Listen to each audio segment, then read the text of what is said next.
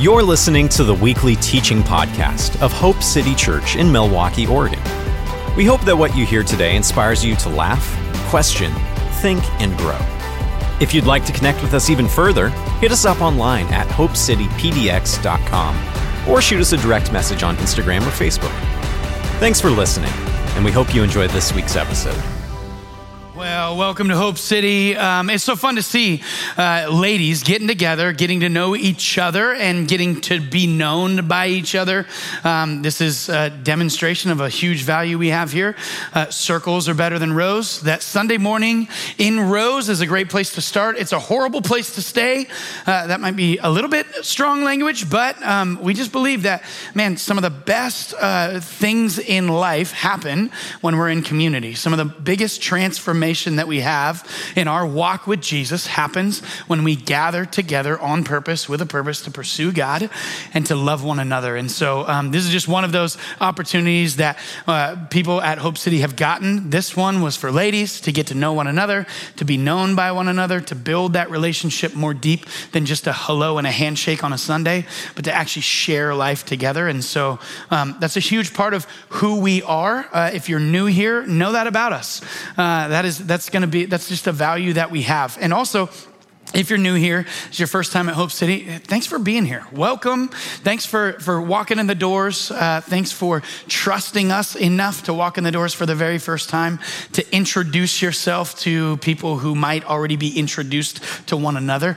It can be a little bit scary, a little bit overwhelming. And so thank you so much for walking in here and taking that risk this morning.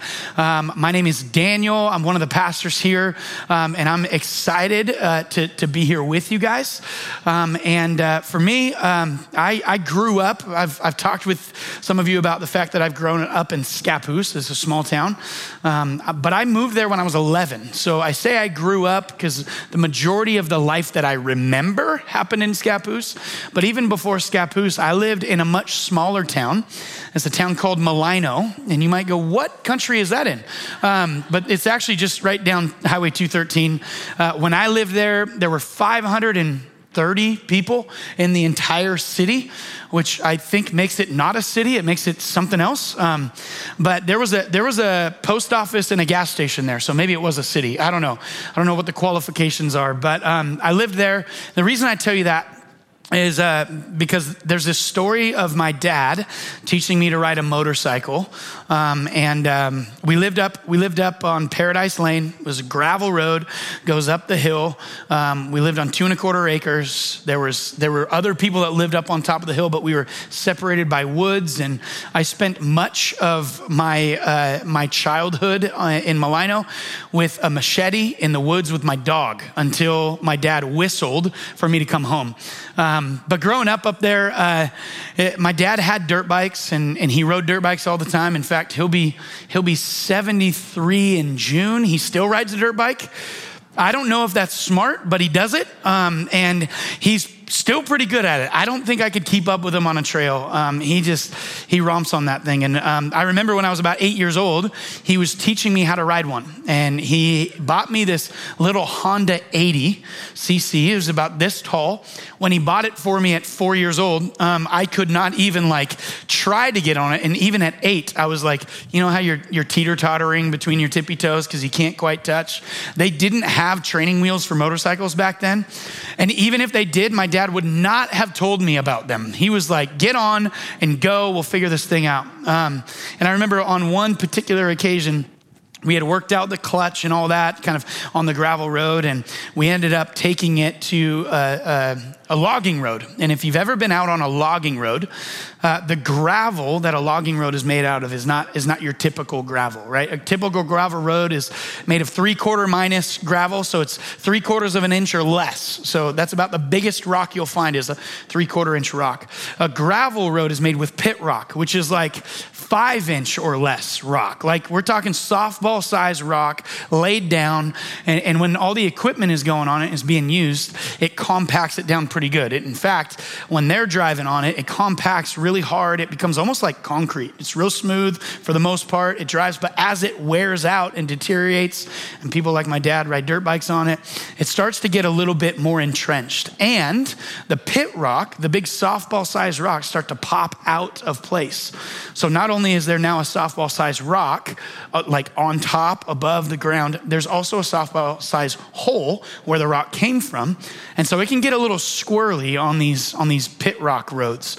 And so I just remember I'm riding my 80. I'm like 8 years old. The thing I'm used to riding like my Schwinn mountain bike or whatever I had, my Magna, actually, the Fred Meyer brand, Magna mountain bike, which weighs, 8 pounds, 10 pounds maybe. This bike weighs like 70 pounds. I'm 8. I'm trying to muscle this thing around, trying to figure out the throttle. And I keep hitting these pit rocks that are popped out of the ground, these softball-sized boulders. And every time I hit them, I come to a complete stop. The bike tips over. I'm trying to catch it. I'm trying to pick it back up. And my dad's on his bike. He's doing just fine, right? He's doing circles around me. He's pulling wheelies past me. He's coming back. And he can't tell how frustrated I am. But under my helmet, I'm crying. I'm frustrated. I'm angry. In fact, even most of me wants to give up. And I'm trying to call his name as he's passing me, doing cookies around me and stuff. I'm exaggerating just a little bit, but I'm trying to call his name, and he can't hear me over the motorcycles and through the helmet. And finally he stops, he puts his kickstand down and waits for me to catch up. And I remember pulling up to him, tears streaming down my face, stopping, pulling my helmet off, and him going, whoa, what's wrong? And I start to explain to him, Dad, I can't do this. I keep hitting these rocks and I keep falling over. I hit these divots and I keep falling over. Like I'm struggling. I want to give up. I want to be done. This is just too stinking hard. And in my dad's wisdom and his experience, he looks at me and he goes, well, stop looking at the rocks. I'm like, what? He's like, yeah, don't look at where you don't want to go. Don't focus on the obstacle that's in front of you. Look at where you want to go. Where you look is where your bike's going to go. Like, focus your eyes on the direction that you want to head. And I'm like, what? He goes, yeah, just try it. And so I start off again. I get back on the bike, put my helmet on, wipe the tears from my eyes so I can see. And I start taking off and I start looking down the path that I want to go. Instead of looking at the obstacle I'm trying to avoid, I look at the path, though it's narrow, that I want to take. I look towards the destination that I want to go. And in that moment, in that season, in that kind of specific point in time, my dad was teaching me about motorcycles. And what he taught me about motorcycles is this truth, that where you focus is where you will end. That where you fix your eyes on is the direction that you will go. And it is super true of motorcycles. It's true of bicycles or rollerblades, if you still do that thing. It's true, I was a skateboarder, sorry. It's true of driving. It's true of all kinds of different things. But as true as it is of riding bikes, it's true of how we live our life. Where we focus our attention and our energy is where we will end. And through this series, Triple Threat, we're looking at these threats or these pitfalls, if you will, if you catch the Atari reference in our graphics, the pitfalls, the obstacles that we face in life. We're asking the question, how do we avoid these obstacles? How do we avoid falling in these pits? How do we avoid these traps or these temptations? How do we pass these tests of life in a way that's honoring of God and that isn't selfish or self-centered? We're asking, how do we avoid these threats that we will face that the disciple John identifies for us in his letter to the first century church?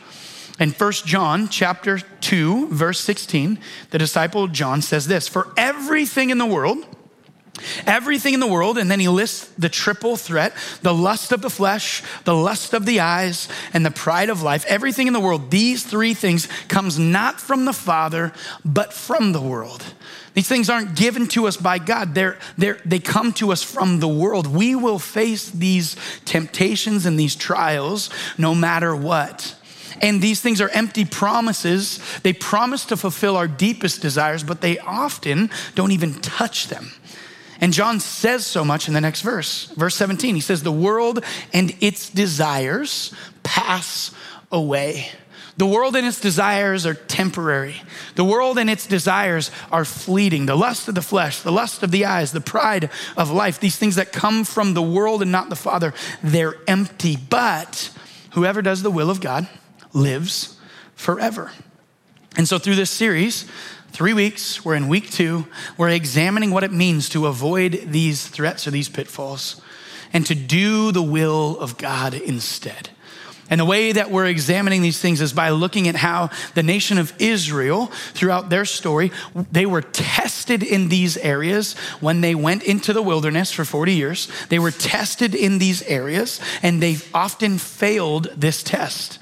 But we're also going to look at how Jesus is tempted in these areas when he's led into the wilderness, not for 40 years, but for 40 days, and how he overcomes the temptation by surrendering and submitting to God's will, to the will of God. And we're going to look at one threat each week. So last week we launched the series. We looked at the lust of the flesh. This week is week 2. So we're going to look at the lust of the eyes. Now, the next couple minutes might be a review for any of you who were here last week, but I think it's super important for us to just be on the same page and even be reminded of what this all really means and why this matters so much to us. So let's be reminded this morning, or maybe this is fresh for you today because you didn't make it last week, what this word lust means. The original language is Greek that this is written in, and the Greek word for lust is epithumia, which the meaning of this word is it denotes or it communicates a strong desire of any kind. Desiring something strongly is what lust is. It's translated as lust. So it's this strong desire. And we all have experienced strong desires, right? In fact, I would argue we all have desires in our life. But oftentimes our strongest desire is only a piece of what we deeply desire. Our strongest desire is only part of our deepest desire. If desire, this is how I would think of it. If desire is one thing, think of it as an iceberg, right? Our strongest desires are most evident. They're most obvious. They're a little bit carnal. They're a little bit, they might come naturally. They are not hard to identify. They're immediate. We can see them. We can look at them. We can identify them. We can point to them. But then there's our deepest desire. Our strongest desires aren't always healthy, but our deepest desire, that which lies beneath the surface, that which is less about what we want in the moment and more about what we need in the depths of our being, the deepest desire is God-given, and it's good and it's right. And oftentimes, our strongest desire, the thing we desire most in that moment, is very directly attached to a deep God-given desire that exists within us. And oftentimes we can just look at the surface, look at the immediate desire that is being revealed to us in a moment, and we can pursue that strong desire without ever asking ourselves, what deep desire is that strong one attached to? And in the pursuit of the partial desire, in pursuit of that strongest desire, we may actually forget or miss the opportunity to fulfill our deepest desire. Think of it this way. This is just the simplest way to think of this illustration, strongest versus deepest. If we think about food or we think about hunger, right? When we get hungry, our body's desiring something. We're empty and our stomachs need to be filled. Our deepest desire is to get nutrition, to get fuel, to get our bodies filled with the nutrients it needs to have energy, to think clearly, to grow, to be healthy. That's our deepest desire. But our strongest desire, at least mine, is usually involves like coffee and ice cream, like caffeine and sugar. Give me an affogato at any point in the day, and I'm super happy. My strongest desire is met, but my body is angry. It's not fulfilling my deepest desire by simply pursuing my strongest desire. And while that's a pretty simple illustration, it's true of our lives. It's true of our souls. It's true of all kinds of different desires. Our strongest, most evident desire points to our deepest one. And so when we sense a strong desire, we've got to ask, what deep desire is that tied to? And how do I go about fulfilling the deep one, not simply the strong one? If we only address what's most obvious, what we crave in the moment, we will never fulfill our deeper, more hidden, more foundational desire that we have within us. And so today we're gonna look at the lust of the eyes, the strong desire that our eyes elicit in us. That what we see can influence how we live. It can influence the direction that we go. And if we simply leave it to our eyes alone, we will risk being deceived or tricked into an empty promise that won't fulfill anything. And as I said, these strong desires can be stirred up by what we see. And we're going to be looking at how Israel is tested in the wilderness and how Jesus is tempted in the wilderness. We're going to start with Israel. And so we're going to look at how Israel is tested by God in this area. And I think when we talk about God testing us, that's not always super comforting. But if we understand the heart, we talked about this last week, the heart behind why God tests us, I think we begin to see his deep care and love for us. God isn't testing us to see if we'll fail him. God tests us to reveal our true devotion and then to grow us, to encourage us, to shape us, and to redirect us into what is good for us and what might meet our deepest desire rather than our strongest. God tests us to reveal and to grow and to shape us. And so Israel experiences this test from God. If you remember part of the story of Israel, right? They're in slavery to Egypt for over 400 years.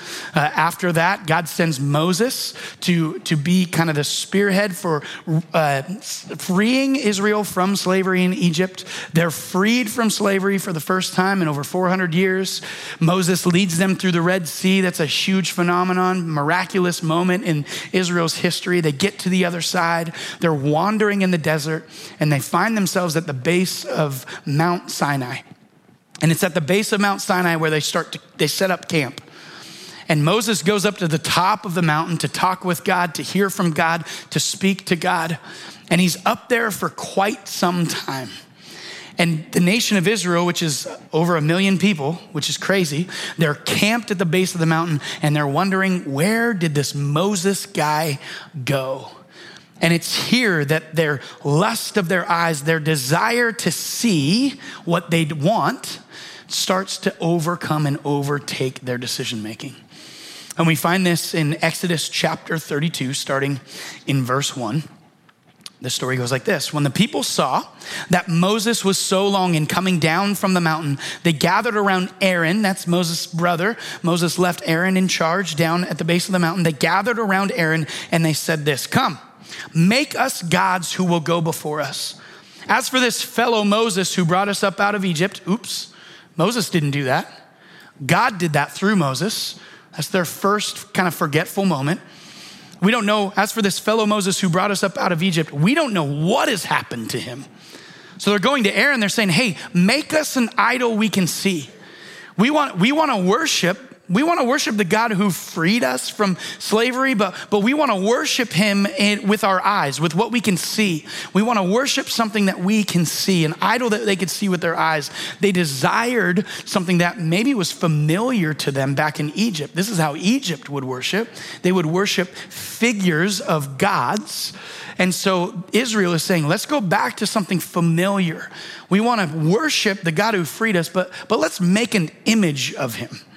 And so they're trying to worship something they can see. Look down in verse 4. It says that Aaron took what they had handed him and made it into an idol cast in the shape of a calf, fashioning it with a tool. And then they said, "These are your gods, Israel, who brought you up out of Egypt." Look, they wanted to worship the God who delivered them, the God who brought them out of Egypt and freed them from slavery. But instead of worshiping God, they worshiped an image. They worshiped the thing they could see. Instead of worshiping the Creator, they created something that was pleasing to their eyes. Their eyes became the director of their intention, the director of their worship, the director of their devotion. So instead of worshiping the true God who actually delivered them, they forgot who God was, and they worshiped whatever they could see. Their fixation, their gaze, their look was not focused on God the Creator, but something that they could create. And there's some ramifications that happen, and the story continues, and Israel wanders in the desert for 40 years total. And they after 40 years and after all kinds of different tests and tribulations and different things where they've had to decide whether or not they trust God or trust themselves, they find themselves finally after 40 years ready to enter the land that was promised to their forefathers, to their ancestors, the promised land. And before they enter into the promised land, God begins to remind them and to instruct them. God reminds them of where they've been, and God instructs them for how to live in the promised land before they get into it. And this instruction, this reminding happens in the book of Deuteronomy.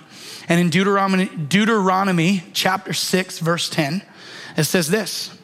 This is that reminder. When the Lord your God brings you into the land he swore to your forefathers, to Abraham, to Isaac, and Jacob to give you, then he describes the land, a land with large, flourishing cities that you did not build, houses filled with all kinds of good things you did not provide, wells you did not dig, and vineyards and olive groves that you did not plant. When you see all of these things with your eyes, when you see almost the fulfillment of this promise, when you see these beautiful things, he says, and then when you are satisfied, when you eat and are satisfied, when your strongest desires are met in that moment, he says, be careful that you do not forget the Lord. Be careful that you do not forget the Lord who brought you out of Egypt, out of the land of slavery. It says, fear the Lord your God, serve him only, and take your oaths in his name. In other words, this is a reminder. Israel, do not do what you've already done in the past.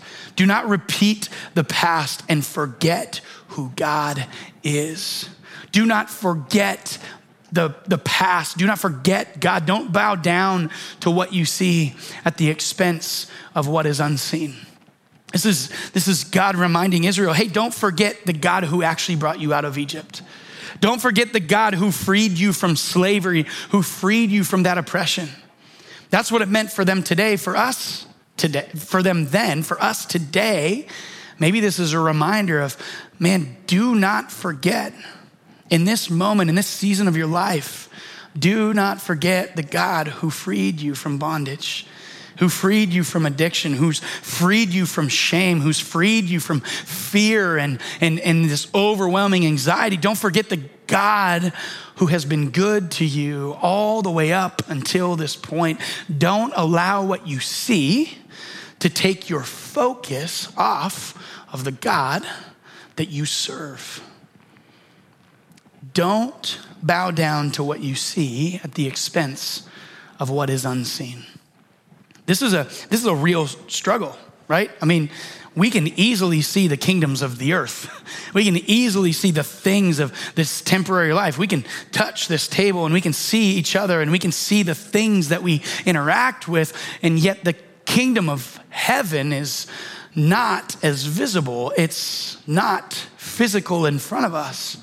But we can easily get focused on the temporary things of earth and forget the eternal things of God. We can focus on earthly things and forget heavenly things. We can serve idols that bind us even before we recognize they bind us. But we can serve idols that trap us rather than serving and worshiping the God who frees us. So do not forget the God who freed you, the God who redeemed you. Israel, don't forget. Church, don't forget. Now we fast forward several centuries later and Jesus shows up, right? Jesus' life and his ministry begins. Jesus is baptized by John the Baptist in the Jordan River. And shortly after he's baptized and his ministry really starts to take off, Jesus is led into the desert, not to be tested by God for his growth and for his maturing, but to be tempted by Satan. This is totally different. God tests for our good and for his glory. Satan tempts to steal, kill, and destroy anything that is in our life.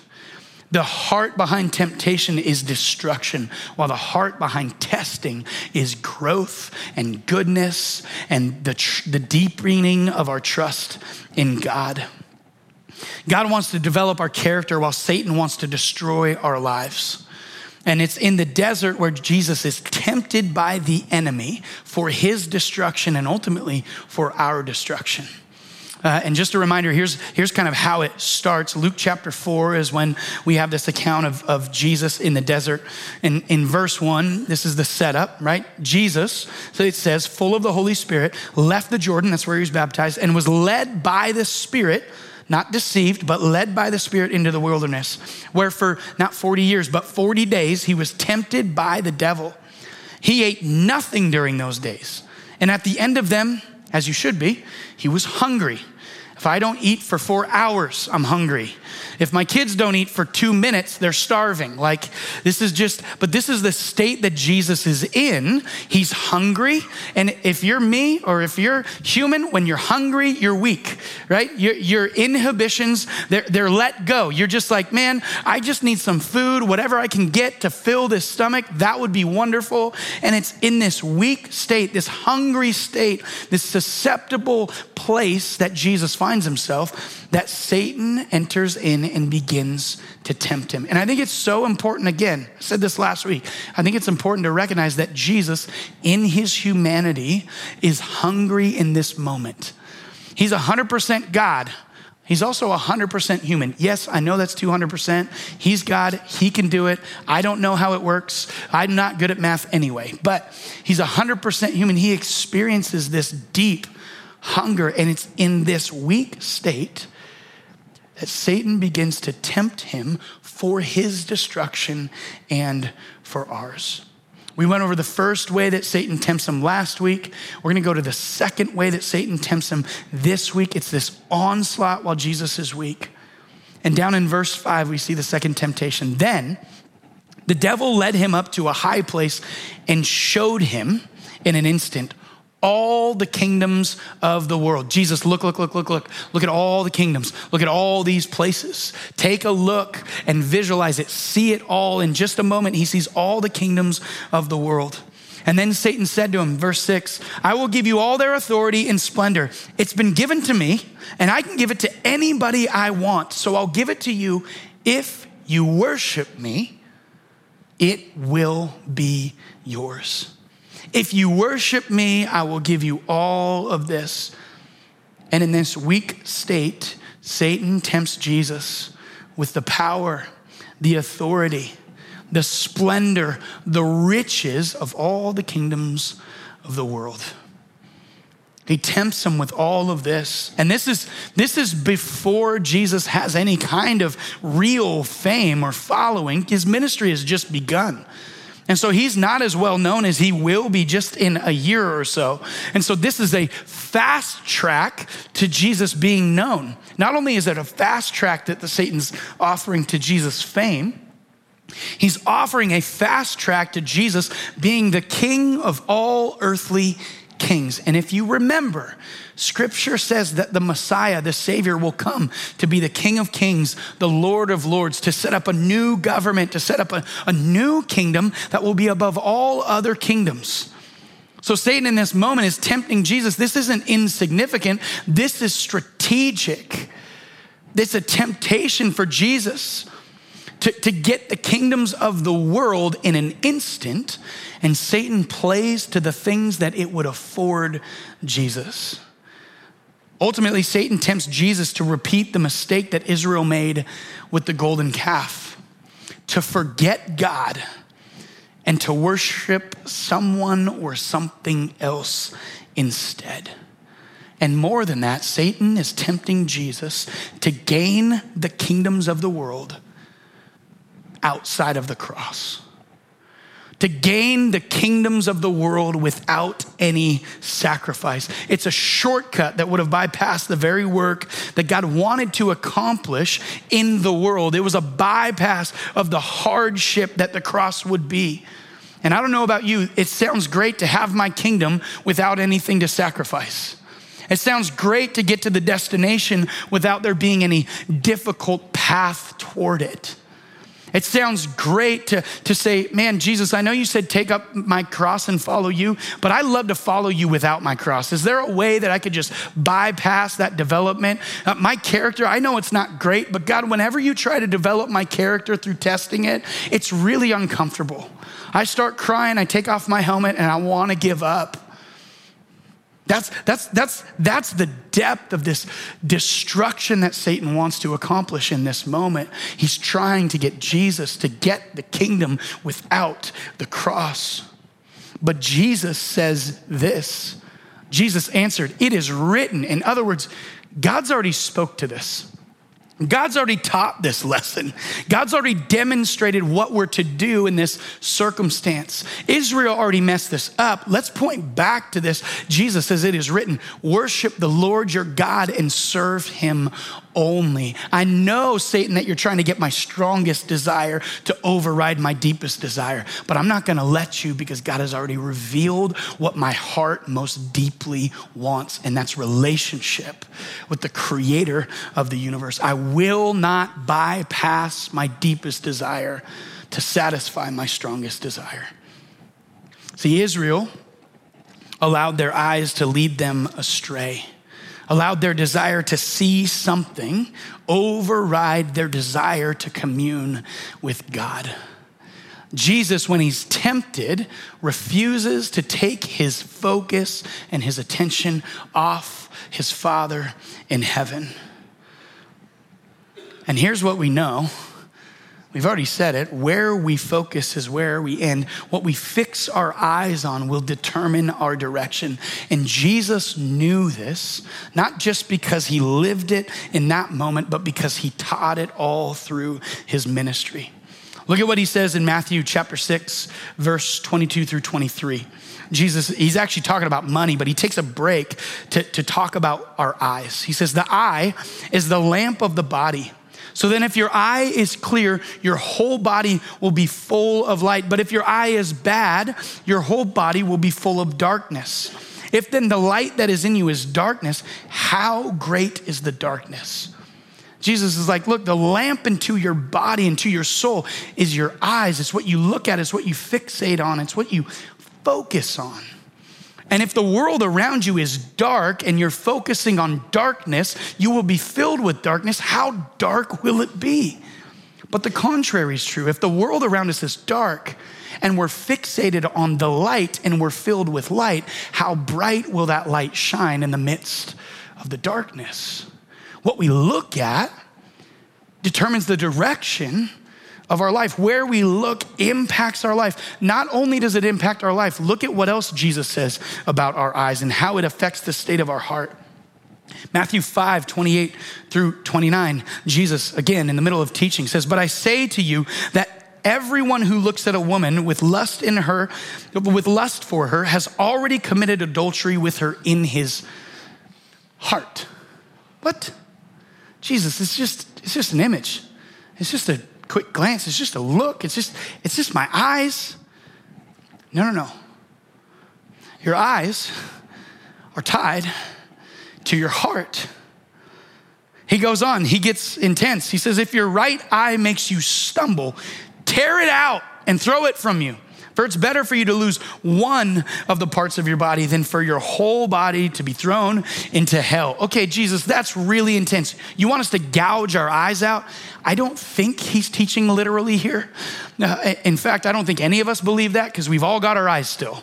But I don't think he's not saying tear your eyes out. What he is saying, what he is demonstrating is that your eyes impact your heart. And if your eyes are polluting your heart, prioritize your heart and get rid of what you're focused on. Because what you're focused on impacts your heart. When we engage our eyes, in other words, we engage our hearts. Or maybe say it this way, what we engage our eyes with, we engage our hearts with. What we fixate on with our eyes, we fixate on with our hearts. This is hard stuff, because the next question that pops, at least into my head and my heart, as we're considering, what is this lust of the eyes? Why does it matter? If our eyes engage our hearts, then what are we engaging our hearts with as we engage our eyes? What are we looking at that's engaging our hearts more deeply than maybe we realized before this morning? What are we looking at through the lens of our eyes? What are we engaging our hearts with? Here's just a couple things to consider. This is crazy. I think this includes work and things like that. But the average person in America spends 7 hours a day on a screen. 7 hours. That's a long time. We spend 7 hours looking at emails. We spend 7 hours scrolling Instagram or Facebook. We spend 7 hours studying for a test or studying for work, or 7 hours putting together that project for work. 7 hours looking at, how to install a toilet because our toilet's broken. Like, we spend 7 hours doing all kinds of different things on screens. We're focusing our time on something. We're looking at things all day long, and what we focus on determines where we'll go. What we look at engages our hearts over time. So what are we engaging our hearts with? How about this stat? 20% of men and 17% of all women struggle with addiction to pornography. This is not just an image, although it may feel like it. It's not just a moment, although that may be all we consider it to be. But it is an engagement of our hearts with an image, with an idea, with a thought. This is more than just a moment. This is more than just an image on a screen. It's an engagement of the heart. How much time do we spend scrolling someone else's highlight reel on social media? We look at their life. We look at their vacations. We look at their house and the things that they're doing, and we fixate on it, and we go, man, I wish I just had what they had. It's an engagement of the heart. I wish I had the vacations that they had. I wish I had the life that they had. And pretty soon, pretty quickly, we start to resent the life that we have. And we miss actually the things that God has given us, the way that God has uniquely gifted us to impact the world that he's placed us in the middle of. We start to forget that God actually made me exactly who I am, on purpose, with a purpose, to make an impact on his kingdom, not on mine, because I'm so fixated on someone else's kingdom. And we can start to doubt the good things that God has put inside of us to benefit those that he's placed around us, because we're fixated on someone else's life. We can drive down the street and see our neighbor's apparent success because of the way their house looks, or the kind of car they drive, the job they have, their kids, their spouse. We can get fixated on their life, and we can quickly begin to try and replicate their life within ours, forfeiting the very things that God has created us to accomplish and the very person that God has created us to be. Resentment sets in because what we fixate on, what we fix our eyes on, engages more than just our sight. It engages our heart. Maybe we fixate on our bank account. We're just constantly checking, looking at the balance, or looking at the lack of balance, and wondering, how are we going to fill this gap? We look at our investments, or we look at our we're looking at the market and wondering, when is it going to turn back up? It's flattening out. I'm getting a little bit concerned. I bought this house as an investment, the value, whatever it is. We can get so fixated on our bank account, and that we forget that God is the one who provided the bank account in the first place, that God's the one that provided everything that we have already. But we're so fixated with our eyes and with our thoughts and with our attention that we forget the God who's been with us since the beginning. We can focus on these golden calves that are filled with empty promises to fulfill something that isn't even our deepest desire in the first place. These golden calves that represent a kingdom without sacrifice, a kingdom without a cross, a kingdom absent of a savior. And we can come to these moments, we can think about maybe what we're fixated on, and we can become so incredibly discouraged. We can just think, you know what? I'm driving through my neighborhood with my eyes closed. I'm never checking my account balance again, and I'm getting rid of all social media. I'm just done with it all. And maybe you should do that, all of it, except for like drive with your eyes open, please. But we can come to the conclusion that we just have to like muscle through it. Or I would challenge us that in the moments where we find ourselves fixated on something that is temporary and we're forgetting the eternal, what if we took that moment and instead of beating ourselves up about where we're focused, what if we simply took that moment and turned our gaze towards Jesus, transforming that moment into a moment of worship and repentance? The times where our eyes drift towards something that doesn't matter eternally, we fixed our eyes, turned our gaze, turned our focus back towards Jesus. And it became a moment where we worship and remember who he is and what he's done. It becomes a moment where we repent of the direction we were heading, and instead of looking at the obstacle we're trying to avoid, we fixated on the path that Jesus has blazed in front of us. Look at what the writer of Hebrews says in chapter 12, verse 1. The writer says this, and let us run with perseverance the race marked out for us. It's marked out for us. Let us run that race, fixing our eyes on Jesus, fixated on him. Why? Because he's the pioneer and the perfecter of our faith. He's the pioneer. He's already made the way. He's blazed the trail. The path is there. Our job is to fix our eyes on him and follow him because he's the pioneer and he's the perfecter. He's the perfecter of my faith. He's the perfecter of your faith, which means we aren't the perfecter.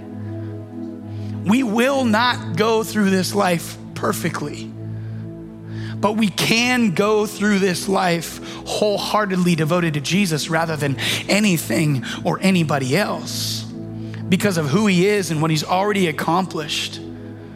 The author continues and says, look at this. For the joy set before him, he endured the cross.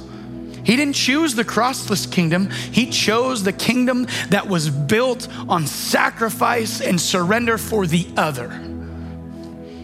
He chose a kingdom that included him becoming much lower so that we could be made right and whole and healed, so that we could have hope and so we could have endurance to run the race that he set before us. For the joy set before him, he endured the cross, scorning its shame, and he sat down at the right hand of the throne of God.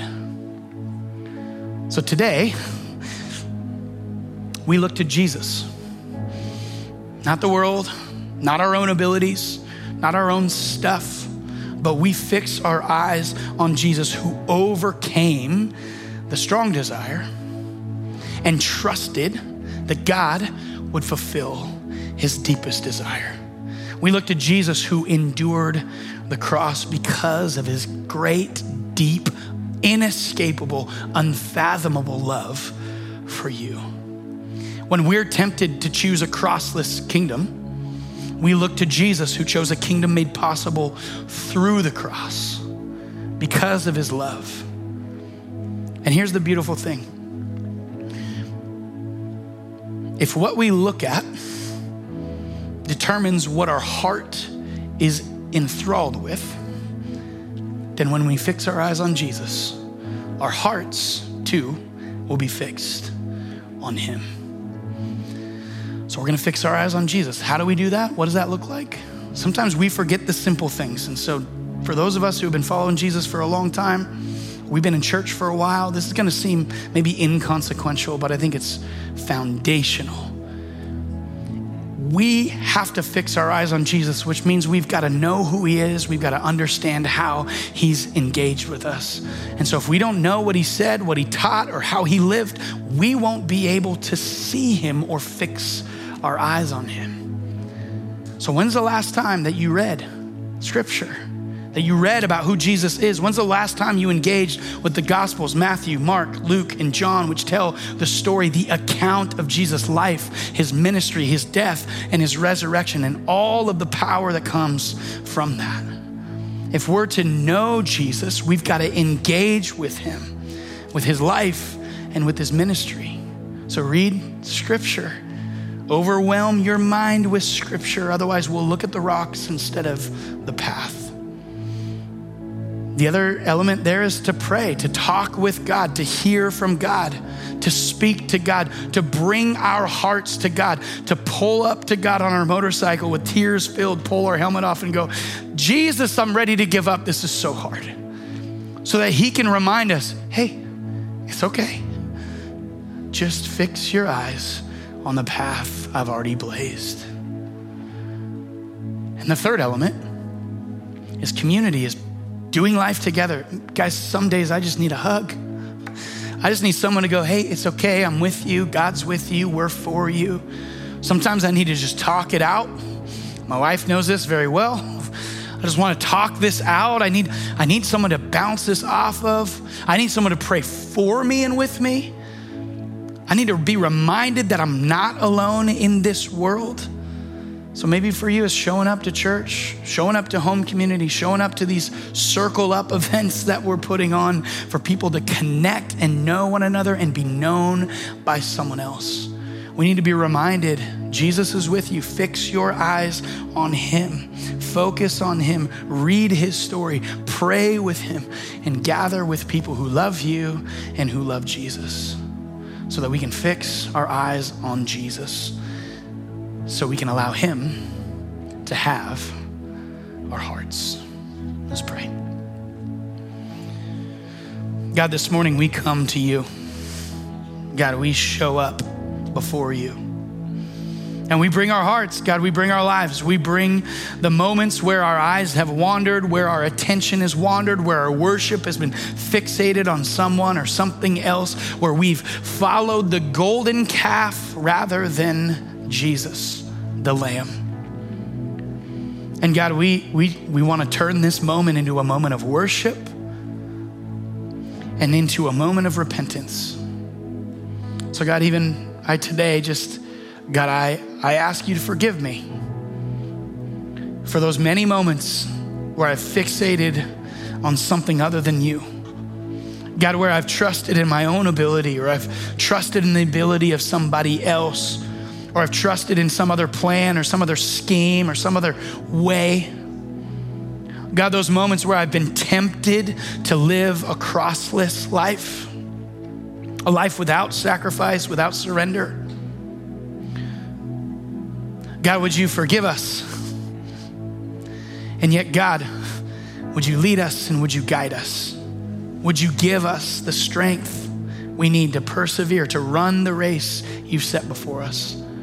And Holy Spirit, may you empower us to fix our eyes on Jesus so that our hearts will be captured by his goodness. In Jesus' name.